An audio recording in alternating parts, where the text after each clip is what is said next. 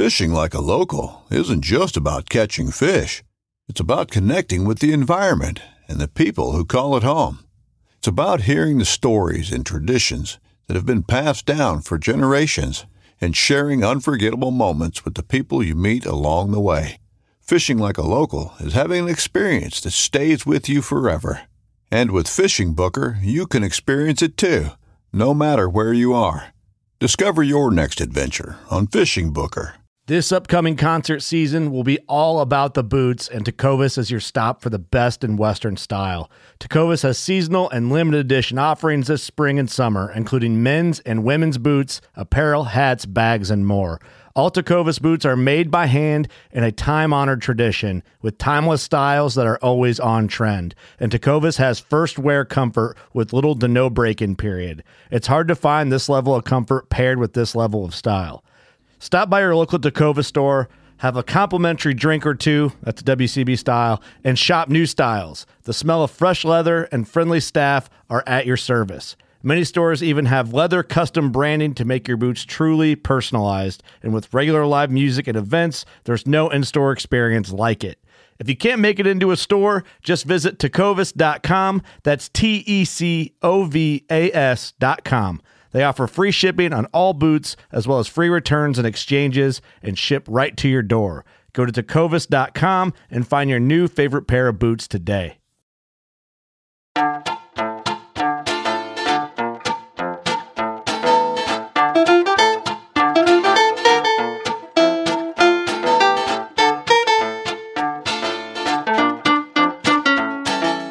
I'm April Vokey, and you are listening to Anchored, my chance to speak with some of the most influential people involved in the outdoors today.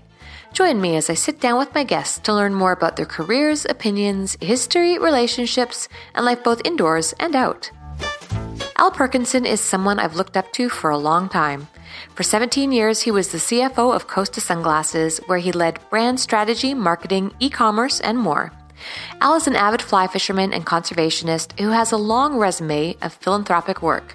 On this episode of Anchored, we discuss the benefits of polarized sunglasses, Al's departure from Costa, the struggles of starting over, and IndieFly, a foundation created to help strengthen indigenous communities through fly fishing.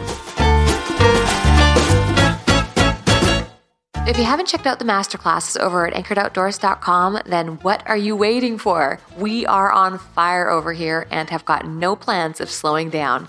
Right now, you can sign up to take outdoor photography with Brian Gregson, bamboo rod building with Bob Clay, trout fishing with Out Fly Fishing Outfitters, jet boating with Grant Wooldridge, first 72 hours of survival with Tom Brown III, the whole fish with Chef Josh Nyland, check nymphing with Clint Goyette, pelt tanning with Sarah Corrigan, classic spay and D-flies with Will Bush.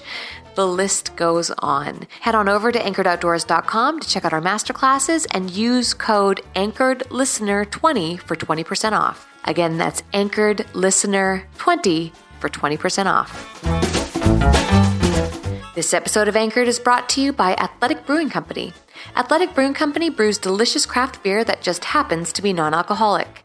As someone who is regularly appointed designated driver, there are times, especially after a long hot day of rowing, where I would also like to relax and drink a cold beer after fishing. Athletic Brewing Company is the perfect substitute for those of us who crave an ice-cold beverage without needing to worry about alcohol content. In 2020, they donated over $300,000 to trail restoration and backcountry safety through their Two for the Trails program, where 2% of all sales dollars went to maintaining trails and parks. Since they make non-alcoholic beer, they're able to ship it through the mail directly to you. And to sweeten the deal, they're offering free shipping on 2 6-packs or more.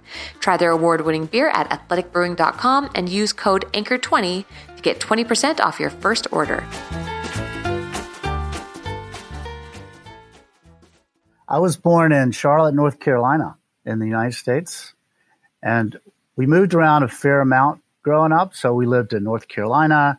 Then we lived in Tennessee and Mississippi, back to North Carolina. I lived in New York City for a while, and then back to North Carolina again.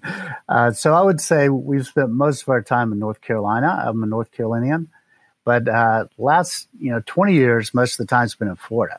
So Yeah, that's funny because I would have assumed California or Hawaii. You know, you've got this real surfer vibe about you. Yep, I'm a Southern boy, born and bred. Right. So what about the outdoors? You know, were your parents into the outdoors? You know, my parents weren't super into the outdoors, but my brothers and I were.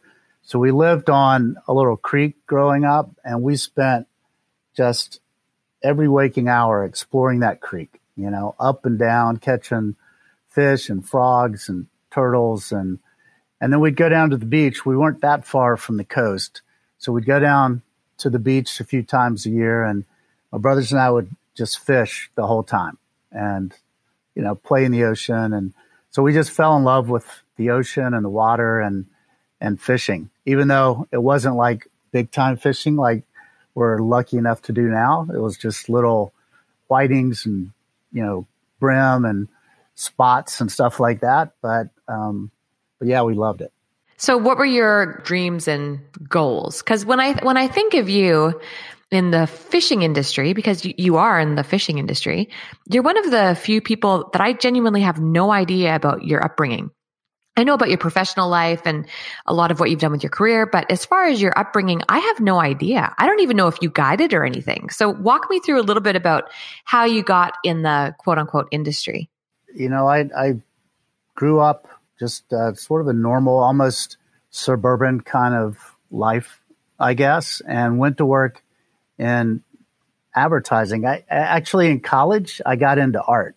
So I was a sculpture major in college and thought maybe I wanted to be an artist for a while. But then I thought, you know, I just need to be around people a little bit more. And so I thought business would be cool. Got into advertising, worked in Ogilvy in New York for several years, and thought that, you know, I could kind of combine the art and the creativity with business and then be sort of a creative business person. Because all the business people I met were kind of boring and like there was no creativity or energy there. And I'm like, well, if I could be super creative, then maybe I could, you know, bring something different to the party. So I studied art and really learned how to be creative, and then kind of got into advertising, which was sort of a creative type of business. And then really have, over the years, tried to bring that creativity into everything that I've done on the business side, you know, along with my, you know, my passion for conservation and stuff.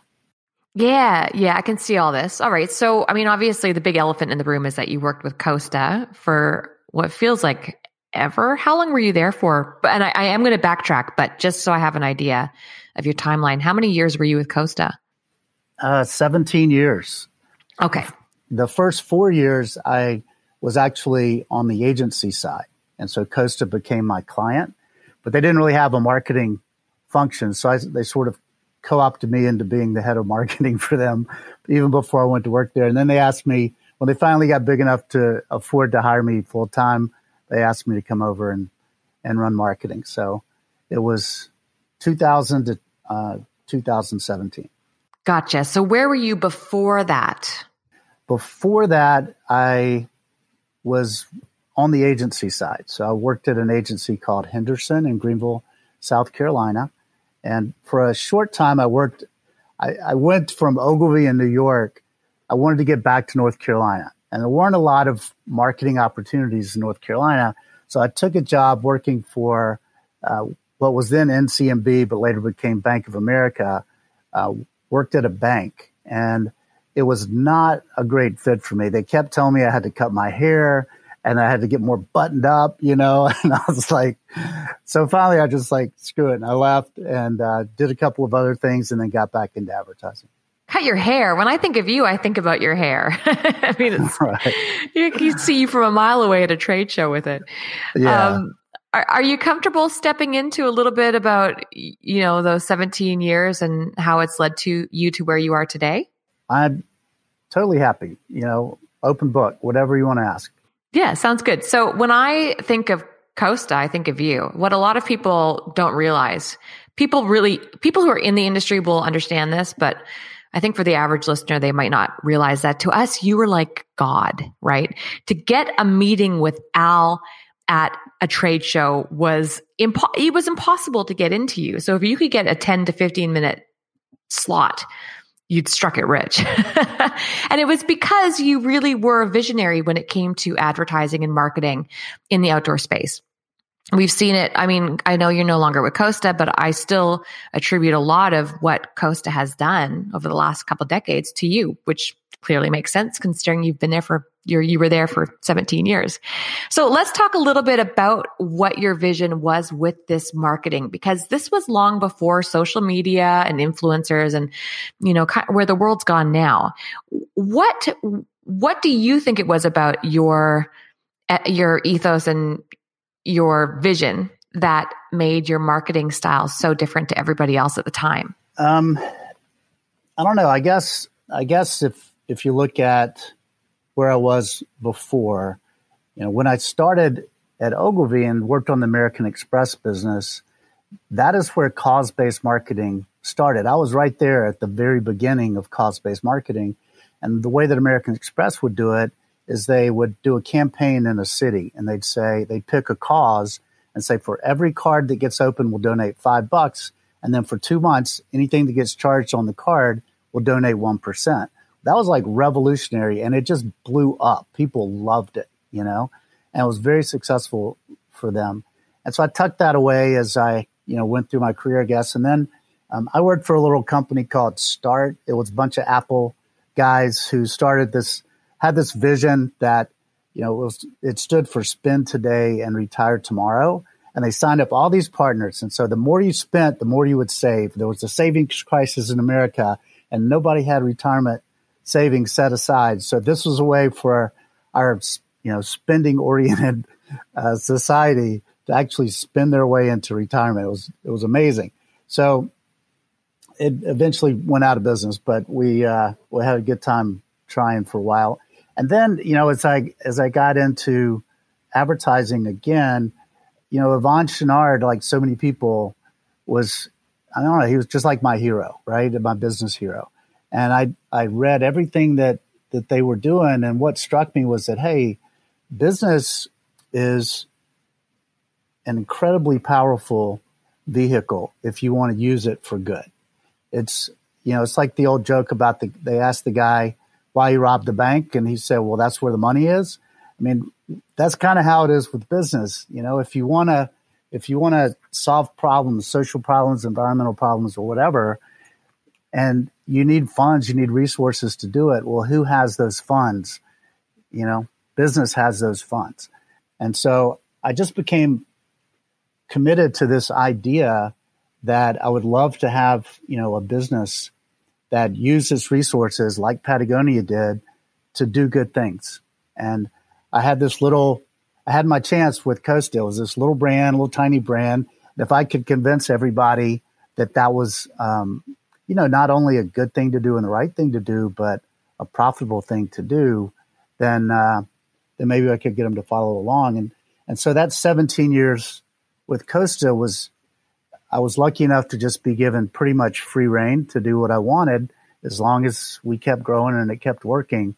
And it was just my little experimentation place, my laboratory. And we tried everything, and it was super fun. And we ended up being successful at a lot of it. And it was, it was hard to leave because of that. But I could tell that was coming to an end, and I needed to go on and look for other things. So, but it was a great time, and I feel like we did a lot of good over that period of time. Yeah, and I can totally agree with you there. And you did go on to start a new sunglass company that we're going to talk about. I, being totally real here, was dumbfounded because I thought for sure you would have signed some sort of, non-compete. How were you able to get away with starting a new sunglass company? Was that something that you planned on doing, or did it just kind of happen sporadically? Well, I when Costa was purchased by Essilor, which is a large French optical company, I stuck around for a couple of years just to see, like, hey, mate, if we could convince them to get behind our strategy, that's more power we could put behind conservation and all the really cool things that we were doing. And so it was good for a while, but then everything started feeling like super corporate. And I'm not really a corporate kind of guy. So, another company, Sims, came along and asked me if I would come over and join them and try to do some of the same stuff that I'd done at Costa. And I don't know, I hesitated. It was really hard because Costa was, like you said before, it was like me. I was Costa and Costa was me. And it was my instrument to just do all the good things I wanted to do. And there were still so many things that were in process that I wanted to see finished. But I made the decision that it just wasn't going to happen. And so I had another chance, moved to Montana and started working with Sims. Unfortunately, they weren't willing to commit to my way of thinking. And so, that only lasted a couple of years, but, it was a great time at Costa. And, when I left, there were no contracts. There was no non-compete or anything like that. And I don't think they thought, 2 seconds about it. They're a huge multi-billion-dollar company. What could I do? And so, after a couple of years of being gone, I always had it in the back of my mind that, hey, maybe I could start another sunglass company and really do what I wanted to do with it. So the opportunity presented itself, and there was an opportunity in the market, and I just decided to man up and go for it. So that's what we did. So how long of a downtime was there between Sims and, now is it Bajío? Am I saying it right? Bajío. How long of a down period was there, or downtime was there between Sims and Bajío? Well, it was sort of a 4-year loop. So I left Costa in beginning of 17, was in Montana for 2 years. Then we came back to Charleston, and I worked with Hook for a little bit and did some consulting for Orvis and a couple of other companies. And then, Marguerite and I looked at each other and said, look, there's just too many things that you want to do. And, it's going to be almost impossible to find some pre-established company that's going to let you do what you want to do. So we just got to go for it and start our own thing. And, I kind of thought, man, I should have done this a while ago, but the timing worked out perfectly. And I'm super happy that we did it. It's a big risk to take, and it's kind of scary just to kind of throw everything you got into it. But so many people have been so nice and just so helpful. It's been really humbling. It really has. Let's talk about your mental state as an entrepreneur. Excuse me, because what you're saying right now, it really hits home with me. Working for corporate, realizing you've got different, not agendas, but just different visions. I know I keep using the word vision because that's kind of what I feel an entrepreneur is a visionary. So when you decide you had that bit of time in between working for other people and knowing deep down that you needed to work for yourself, was there any sort of internal conflict? And I just want to bring this up because I know I'm contacted by a lot of people who would like to start their own companies, or aspiring entrepreneurs, or entrepreneurs who might be in a different field and they want to get into the outdoors. And I think that a lot of people look at the success of various business men and women and assume that it's easy, or that it's always this constant upward trajectory. And I know for me that there's a ton of ups and downs and roller coasters and doubt, and you're gambling with your money, and you're gambling with your time and your reputation and your connections. And it's a real emotional roller coaster that I feel we often we just try to sweep under the rug. Did any of that happen with you? Yeah, absolutely. And I'd had a lot of success at Costa, and then at the end, it was emotional to leave something. It was like a marriage ending, or something like that. And so that was really emotional. And then I jumped right in to Sims and just kept going full speed. And then after all of that just didn't work out, it was, October of 19, I guess, last year. And, we were sitting there just kind of exhausted, and, my confidence was sort of rattled. I had some of my close friends saying, hey, what's going on with you, man? You were like the rock star at Costa, and now shit's not working out for you. What's going on? Are you really not as good as we thought you were? I'm like, I don't know, man. Maybe I'm not. And, but it was just a question of kind of doing some inward soul searching and taking a little bit of time off and just having to talk with myself and saying, hey, what do you really want to do? And, who do you want to be? And do you want to just like say, hey, Costa was your legacy and go off and consult or do something like that? Or if you still got something in the tank? And I was like, man, I've got something in the tank. And so it was, you first, you start off, you got to sell yourself on it and being able to do it. And then you got to sell your family on it. And then we had to sell investors on it. And so I'd never done that before. And luckily I met a guy who had, and he helped walk me through it. But it was, come up with a plan and then go and knock on doors and call everybody you've ever known. And it's kind of embarrassing and it's kind of weird, but just take it step by step. And then in our case, after making those decisions and things started to go well, COVID hit. And so I had actually raised most of the money I needed to raise.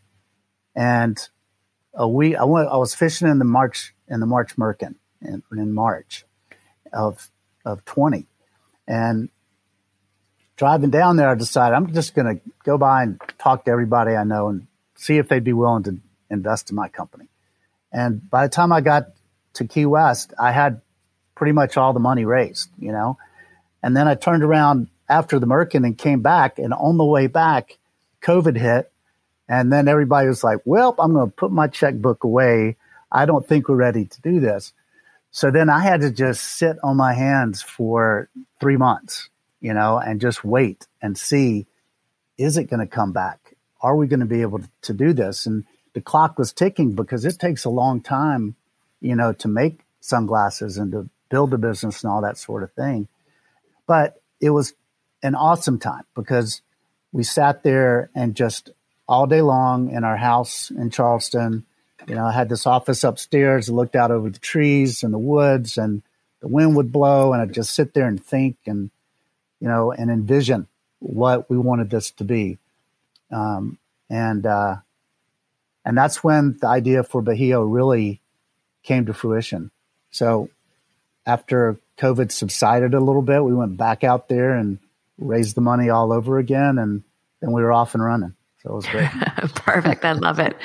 I think that those ups and downs just make you stronger because it's those moments of doubt, the ones I'm talking about, when you seriously look at yourself and you're like, am I even good at what I do? Was it just from who I knew? Do I actually understand this business?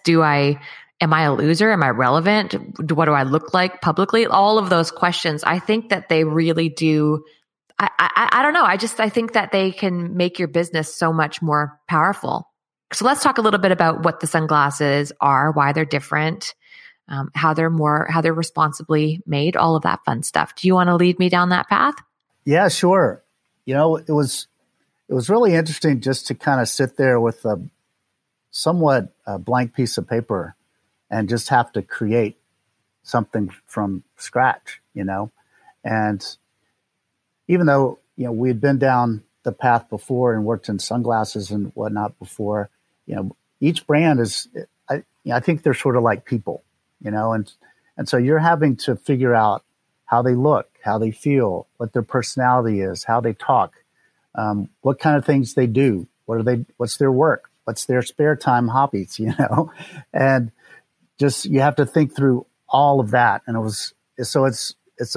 my sculpture training comes in and helps a lot there because I'm sort of creating a sculpture in a way. But where I really wanted to start with this was the mission of it. We wanted to create a business that was wholly dedicated to helping, and so we asked ourselves, Mark and I, hey, what do we love the most in the world? What do we care about the most? And, we care about a lot of things, but we love the flats, that part of the world. And we spent a lot of time in the flats, and we love the people, the indigenous people who live there, and I'm always on the side, I think, of the underdog. And I feel like with whatever colonialism and, the conquest that have occurred, that, in the name of resources, in the name of money, a lot of these folks have gotten, really have dealt a bad hand. And I've always just identified with that. Maybe it's growing up in the South and seeing a lot of that there, but so we knew that we wanted to live in the flats with this brand. We knew that we wanted to have a mission of helping those people and also helping the environment, and knowing that those two things are really related to each other. But then it was a question of, well, how do you form that and articulate it? And it's an ongoing process, to get tight on it. But we also wanted to, I think, again, inspired by Patagonia maybe, but we wanted to build a clean company. So a company that has sustainable materials, that really thinks about the impact of everything that we're doing. So those were sort of the two pillars. And, the glasses have to be quality. So, we had to find lens technology that was sort of the next generation. We wanted to find, high performance frames and all that kind of stuff. So the product is always important, extremely important. But I think we started with the mission of the company. And to us, that's the most important thing. Get ready for the greatest roast of all time, the Roast of Tom Brady, a Netflix live event happening May 5th. Hosted by Kevin Hart, the 7-time world champion gets his cleats held to the fire by famous friends and frenemies on an unforgettable night where everything is fair game. Tune in on May 5th at 5 p.m. Pacific time for the Roast of Tom Brady, live only on Netflix.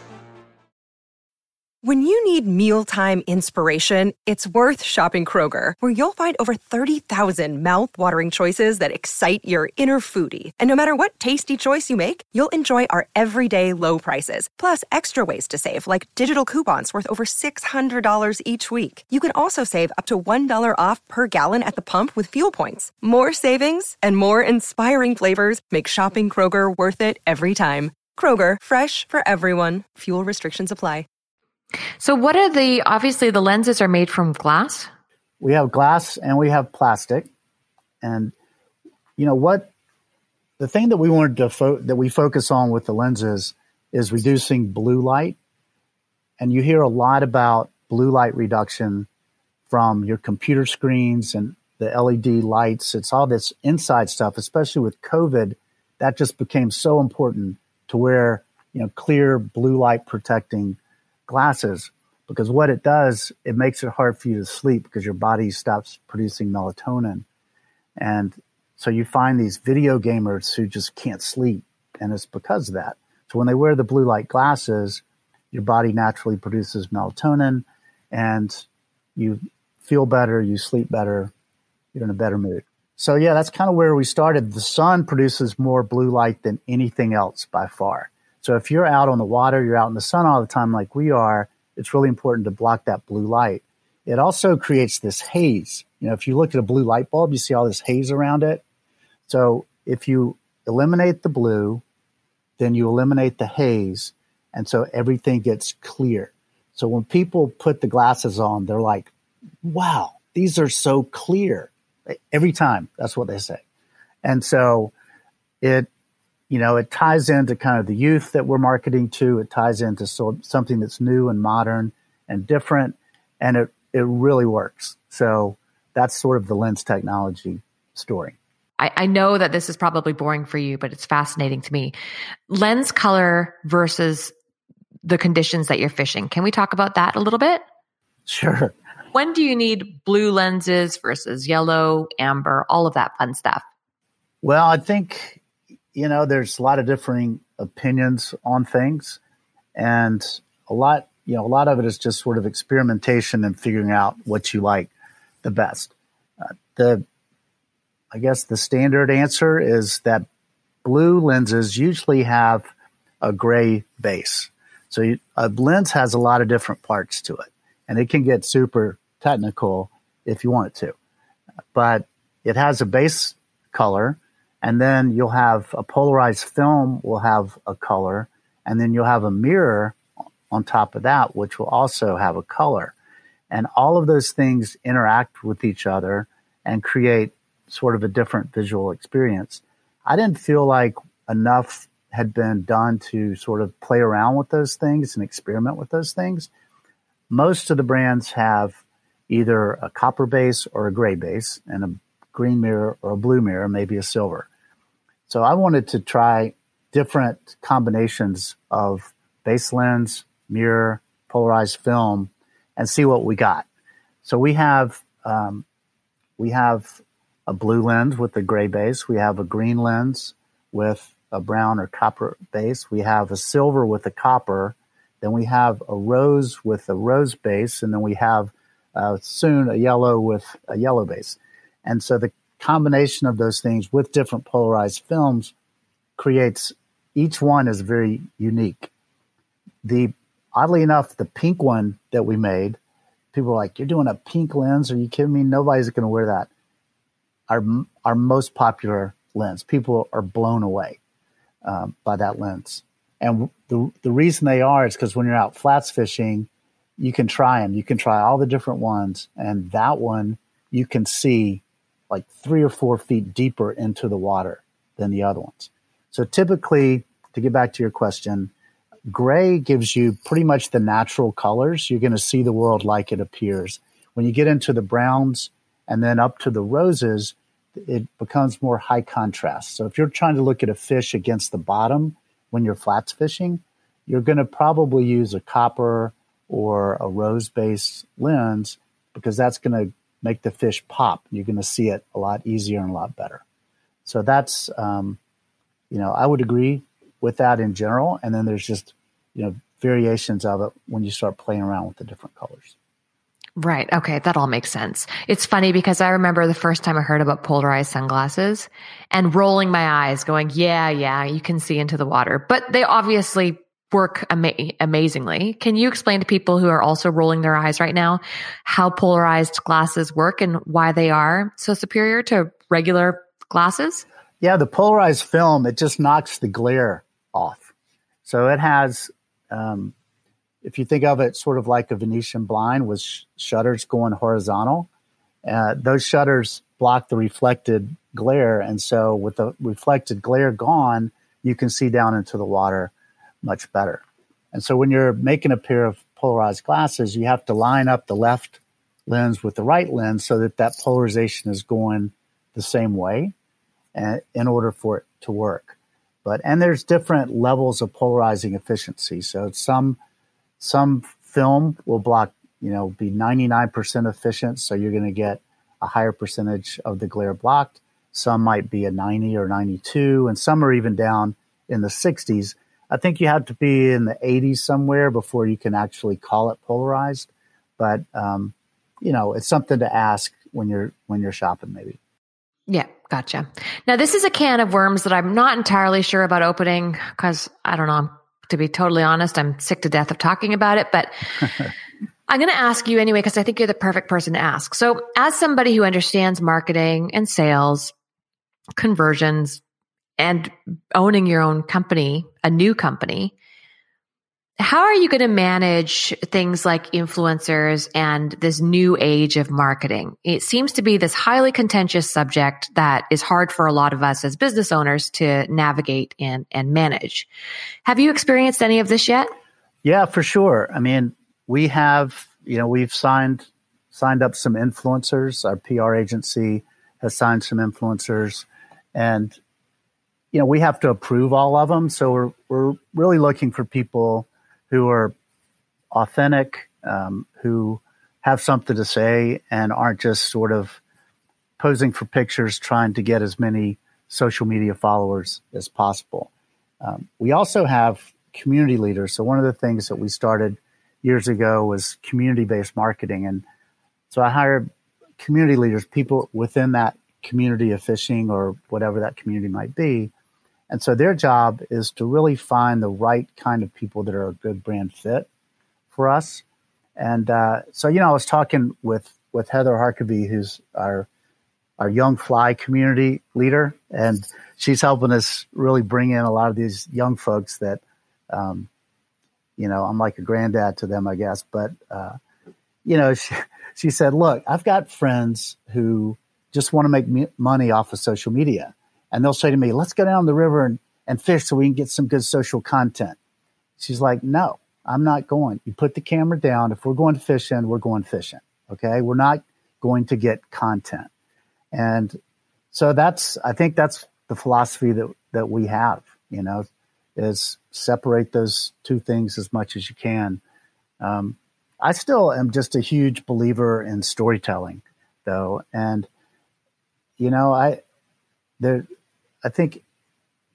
can look at the popularity of movies, you can look at the popularity of books, and, I think you can see that people are just drawn to a great story, and there's plenty of awesome social influencers out there who, know how to tell a great story. And those are the ones that we really look for. It's the hardest thing to do is tell a great story. And there's, when you look at these films that are out there, even in our fly industry, everybody's gotten a lot better at the cinematography part of it and just getting that picture of the trout sipping in slow motion and all that kind of stuff. But, after a few minutes, you're like, okay, I got it. Beautiful. What's the story? Yeah. What's the story? And when somebody can say, hey, you got a minute? Let me tell you this great story. You're like, okay, let me get the popcorn. Let me sit down. Let me get a cocktail. I want to hear this story. And you've got them and they're sitting on the edge of your seat. And you take them on this ride and they're just, that's storytelling. That's a story. And so I think whether you're a social influencer or a filmmaker or anybody, that, our job and our challenge is to tell great stories that have great mythology to them, a great moral to the story, that are going to put something positive or negative, whatever, out into the world, but they're going to put something out there that's not just volume, but quality, Mm-hmm. Absolutely. No, I love it. So today we use the word influencer, which everybody seems to have a different meaning for. But 17 years ago, 20 years ago, what were these people called? They weren't influencers. If there's anyone to ask, it's you. What were they called 20 years ago? Well, in fishing, they were the pros, so it was, I always looked at it as this is somebody because of how they live their life or the skills that they've developed or their accomplishments are somebody that people kind of look up to. And so they influence others by their actions. I was real tight with Jose Wahebe years ago before he passed away. And I think he just had an amazing attitude about all this because he was sort of the top guy in fishing back then, and Jose was like, look, man, I don't use my platform to preach. I just sort of teach by example. And I'm not going to talk about conservation, but if you watch my shows, you'll see that the way I treat the fish and the way I act is the way that I would like for other people to act, And when we would go on a fishing trip, he would for a photo shoot or whatever, he would always stay at a locally owned lodge. So we go to Mexico, we'd go to Boca Paella where two Mexican brothers own this lodge as opposed to going, to a place that was owned by a gringo, And so he just lived his life in a sort of an exemplary way. And he influenced a lot of people just sort of quietly, by doing that. Maybe that's the big disconnect is back in the day, they were called pros, which automatically makes you assume that they're professional anglers. They're clearly talented at what they do. They've been doing it a long time.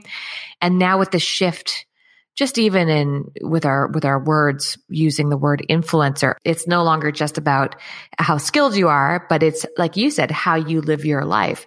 Were there any of those 20 years ago? I mean, I can think of a handful of fishing celebrities who weren't necessarily the most skilled, but they had a television show, or they were charismatic or lovable or relatable. That's a big one, being relatable or inspirational.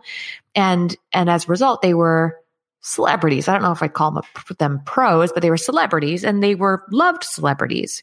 Do you ever look at someone and go, oh, well, they're an okay angler, but their personality and how relatable they are and their storytelling skills makes us really want them, not so much how skilled they are at fishing. Have you been in that situation? Yeah, I mean, we tend to avoid the folks with huge social followings lots of times. And it's not that a big social following is bad, but I think it's really, in all this stuff, it's about what is the inward motivation that people have. And I think in general, folks who, are sort of focused on making themselves famous or, making themselves the star, and they're really kind of self-centered maybe, as opposed to being focused on something that's not them, but it's somebody else. It's helping somebody else, or it's developing the craft, or whatever it might be. And I think as a society, we sort of value people who are kind of not self-centered, that are selfless, and that are other people centered. And so those are folks that aren't chasing it necessarily. They're letting it come to them. And people who, when it all comes to you, when it comes to that person, that's powerful, because they're sort of, they've got that magnetism, I guess, that's drawing people in, as opposed to running after and chasing it. So I think those are more powerful personalities and more powerful people in general. You stand for everything that the fly fishing industry seems to love. So on that note, how have you been received? Has everyone been relatively receptive? Yeah, it's, I'm always pretty transparent, I guess, but it's been, some of the people that I thought would just really be supportive have not been. Some of my closest friends, and some of the people that weren't even on my radar have just come out and been so helpful and just so supportive that that has been interesting to see, and take note of that for the future, I guess. But in general, I mean, so many people have just gone out of their way to say, hey, man, we're rooting for you, and great job, we're proud of you, or whatever they might say. And I think in the industry too, the retailers, have just been really, really welcoming, the small guys, because I don't know, they love the fact that we sort of, I like to just treat everybody like people and humans. You're not a retailer or a pro or any of that. You're just a person, right? And so, you don't get to say, get on a soapbox sometimes, but when I hear people say, well, it's just business. Businesses act that way. No, you don't get a pass because it's just business. A business is made up of people, and you can't hide behind the facade. You got to act like a legit good person, no matter what, right? And so anyway, I think carrying that philosophy, it's a little bit more like human-based into that kind of relationship, and contrasting that to how some of those guys have been treated in the last few years by some of these big corporations that they're running up against. It's a breath of fresh air to them, and they really support it. And they support, it's funny. I wanted to make sustainable products, but I really didn't think like the old fishing crowd would respond to that. And I wanted to market to young people because I wanted to bring them into the sport, bring them into the outdoors, bring them into conservation. And I really felt like some of the bigger brands had walked away from that young market. And But I thought that the old school fishing dudes in Florida and whatnot that's not what they would gravitate towards. But I was wrong. They're like, man, we love that your products are sustainable. And man, we love that you're bringing young people into the sport. Those are the two things that they love the most, you know? So I don't know exactly where I was going with that, but the response from those retailers on a lot of levels has been really, really great and really powerful. The pros, same thing. And then just, you know, friends and you know, others that, you know, I've known over the years have just kind of come out of the woodwork. I hadn't talked to in years, and they, you know, give me a go for it kind of thing. So it's been great. Yeah, I'm excited for you. I think it's going to be great. Tell me a little bit about IndieFly. I know you were a big part of that.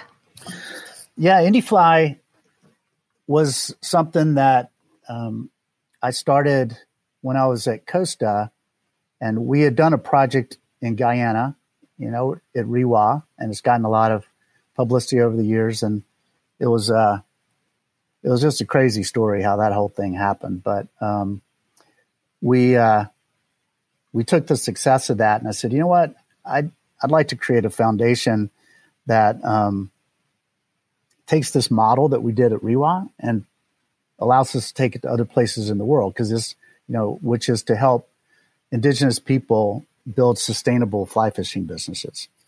And so Oliver White had been working with me really closely at Rewa over the years. I brought him in to that project, and then he probably did more for them than I ever did, because he helped build the lodge and everything else.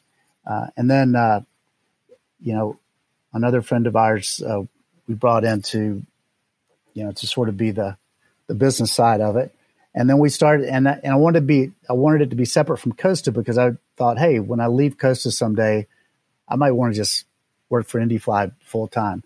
So the three of us started it, and we, you know, did a couple of other projects, and I was chairman of the board. And when I did Bahio, I turned the reins over to Oliver and Matt and just said, you know, go for it, guys. I don't really have as much time as I used to. So they're definitely running it now, and I'm still on the board, still helping out as much as I can.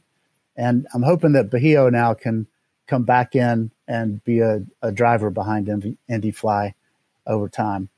Although, yeah, so as long as the other sponsors will step aside and let us do that. You just dangled a carrot there for me. You said that there's a story. It's a crazy story how it happened. Come on, you got to spill. So what happened? How did it happen?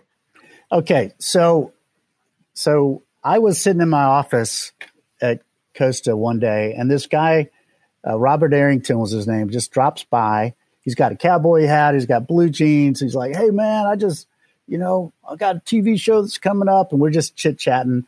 And I told him that I was, you know, looking for some stories and around conservation and, you know, sort of adventure explore types of deals. He goes, man, I just got back from this place called Guyana, and this place was incredible. And there's an amazing story about this little village. He said all the villages around them had been poaching and let all the Brazilians in to kill all the arapaima and stuff.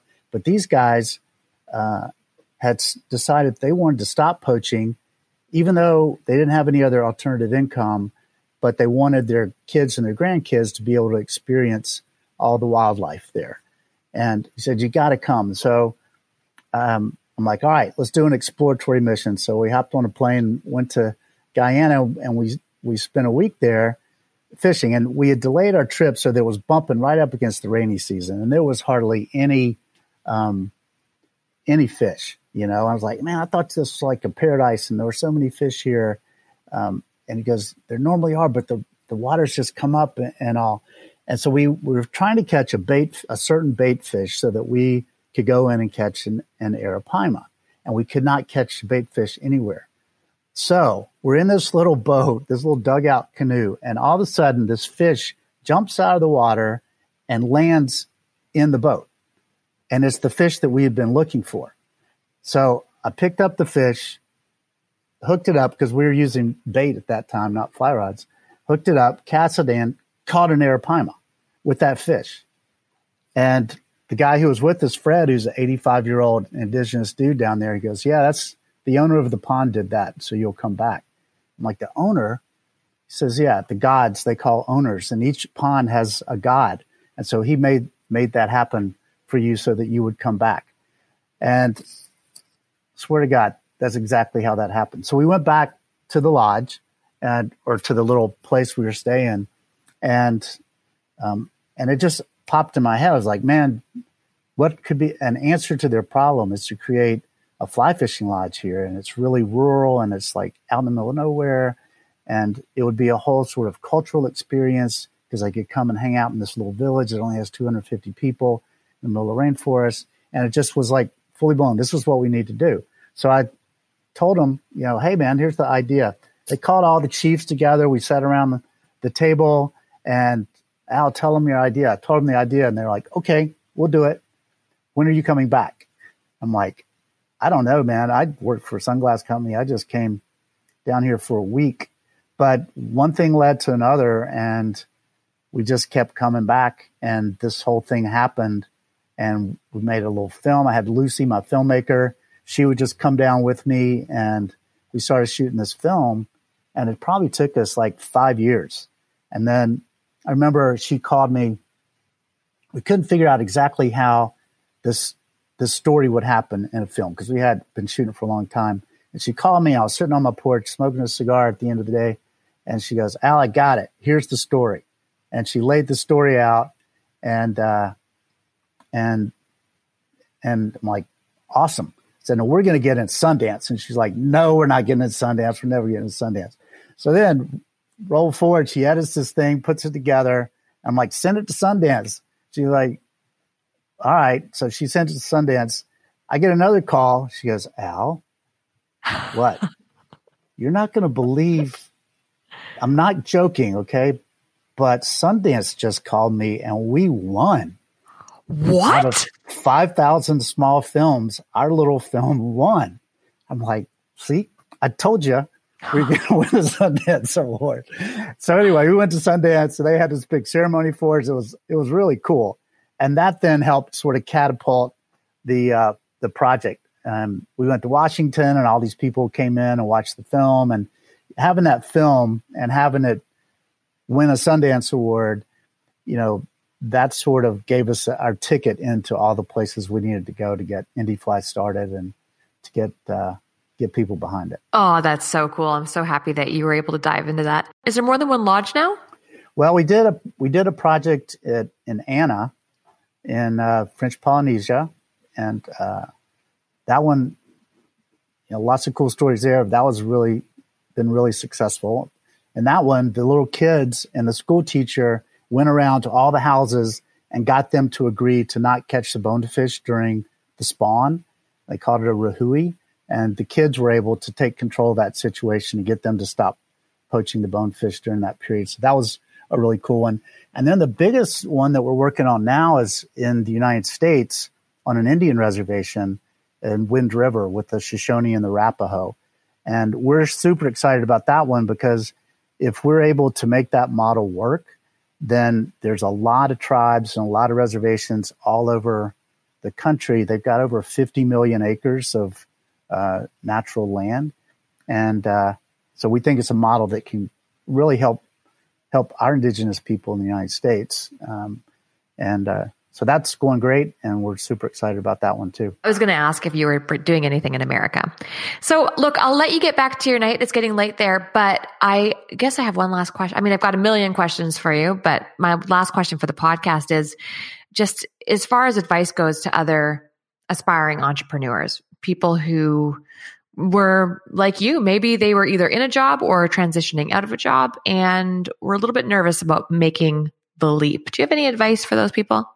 It's, I would say that it's not as bad as you might think, that if you trust your gut, you got to have a good plan. You got to be smart. But in the end, it's when it's time to pull the trigger, it's not about that. It's about just trusting, taking the leap. And, some ad agency wrote a line for us one time that I thought was great. And it said, jump and the universe will catch you. And I just love that idea. And it's true. There's a universe out there that'll catch you. So just jump. Yeah. Oh, that's perfect. I'm going to use that. So is there anything that you would like to add? I know that we haven't been able to cover your entire timeline, but is there anything in particular that you'd like to add or to ask me before we wrap it up?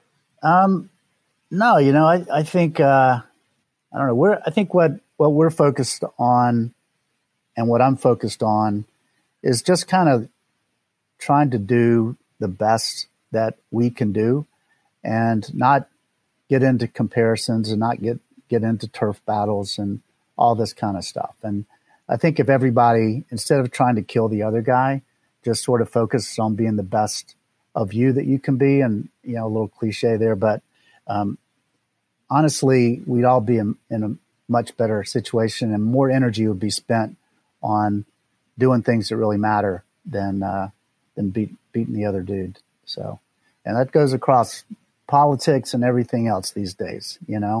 Let's just treat each other right, and let's just, do the best job we can at what we're doing. And that concludes this episode of Anchored. Thank you for listening.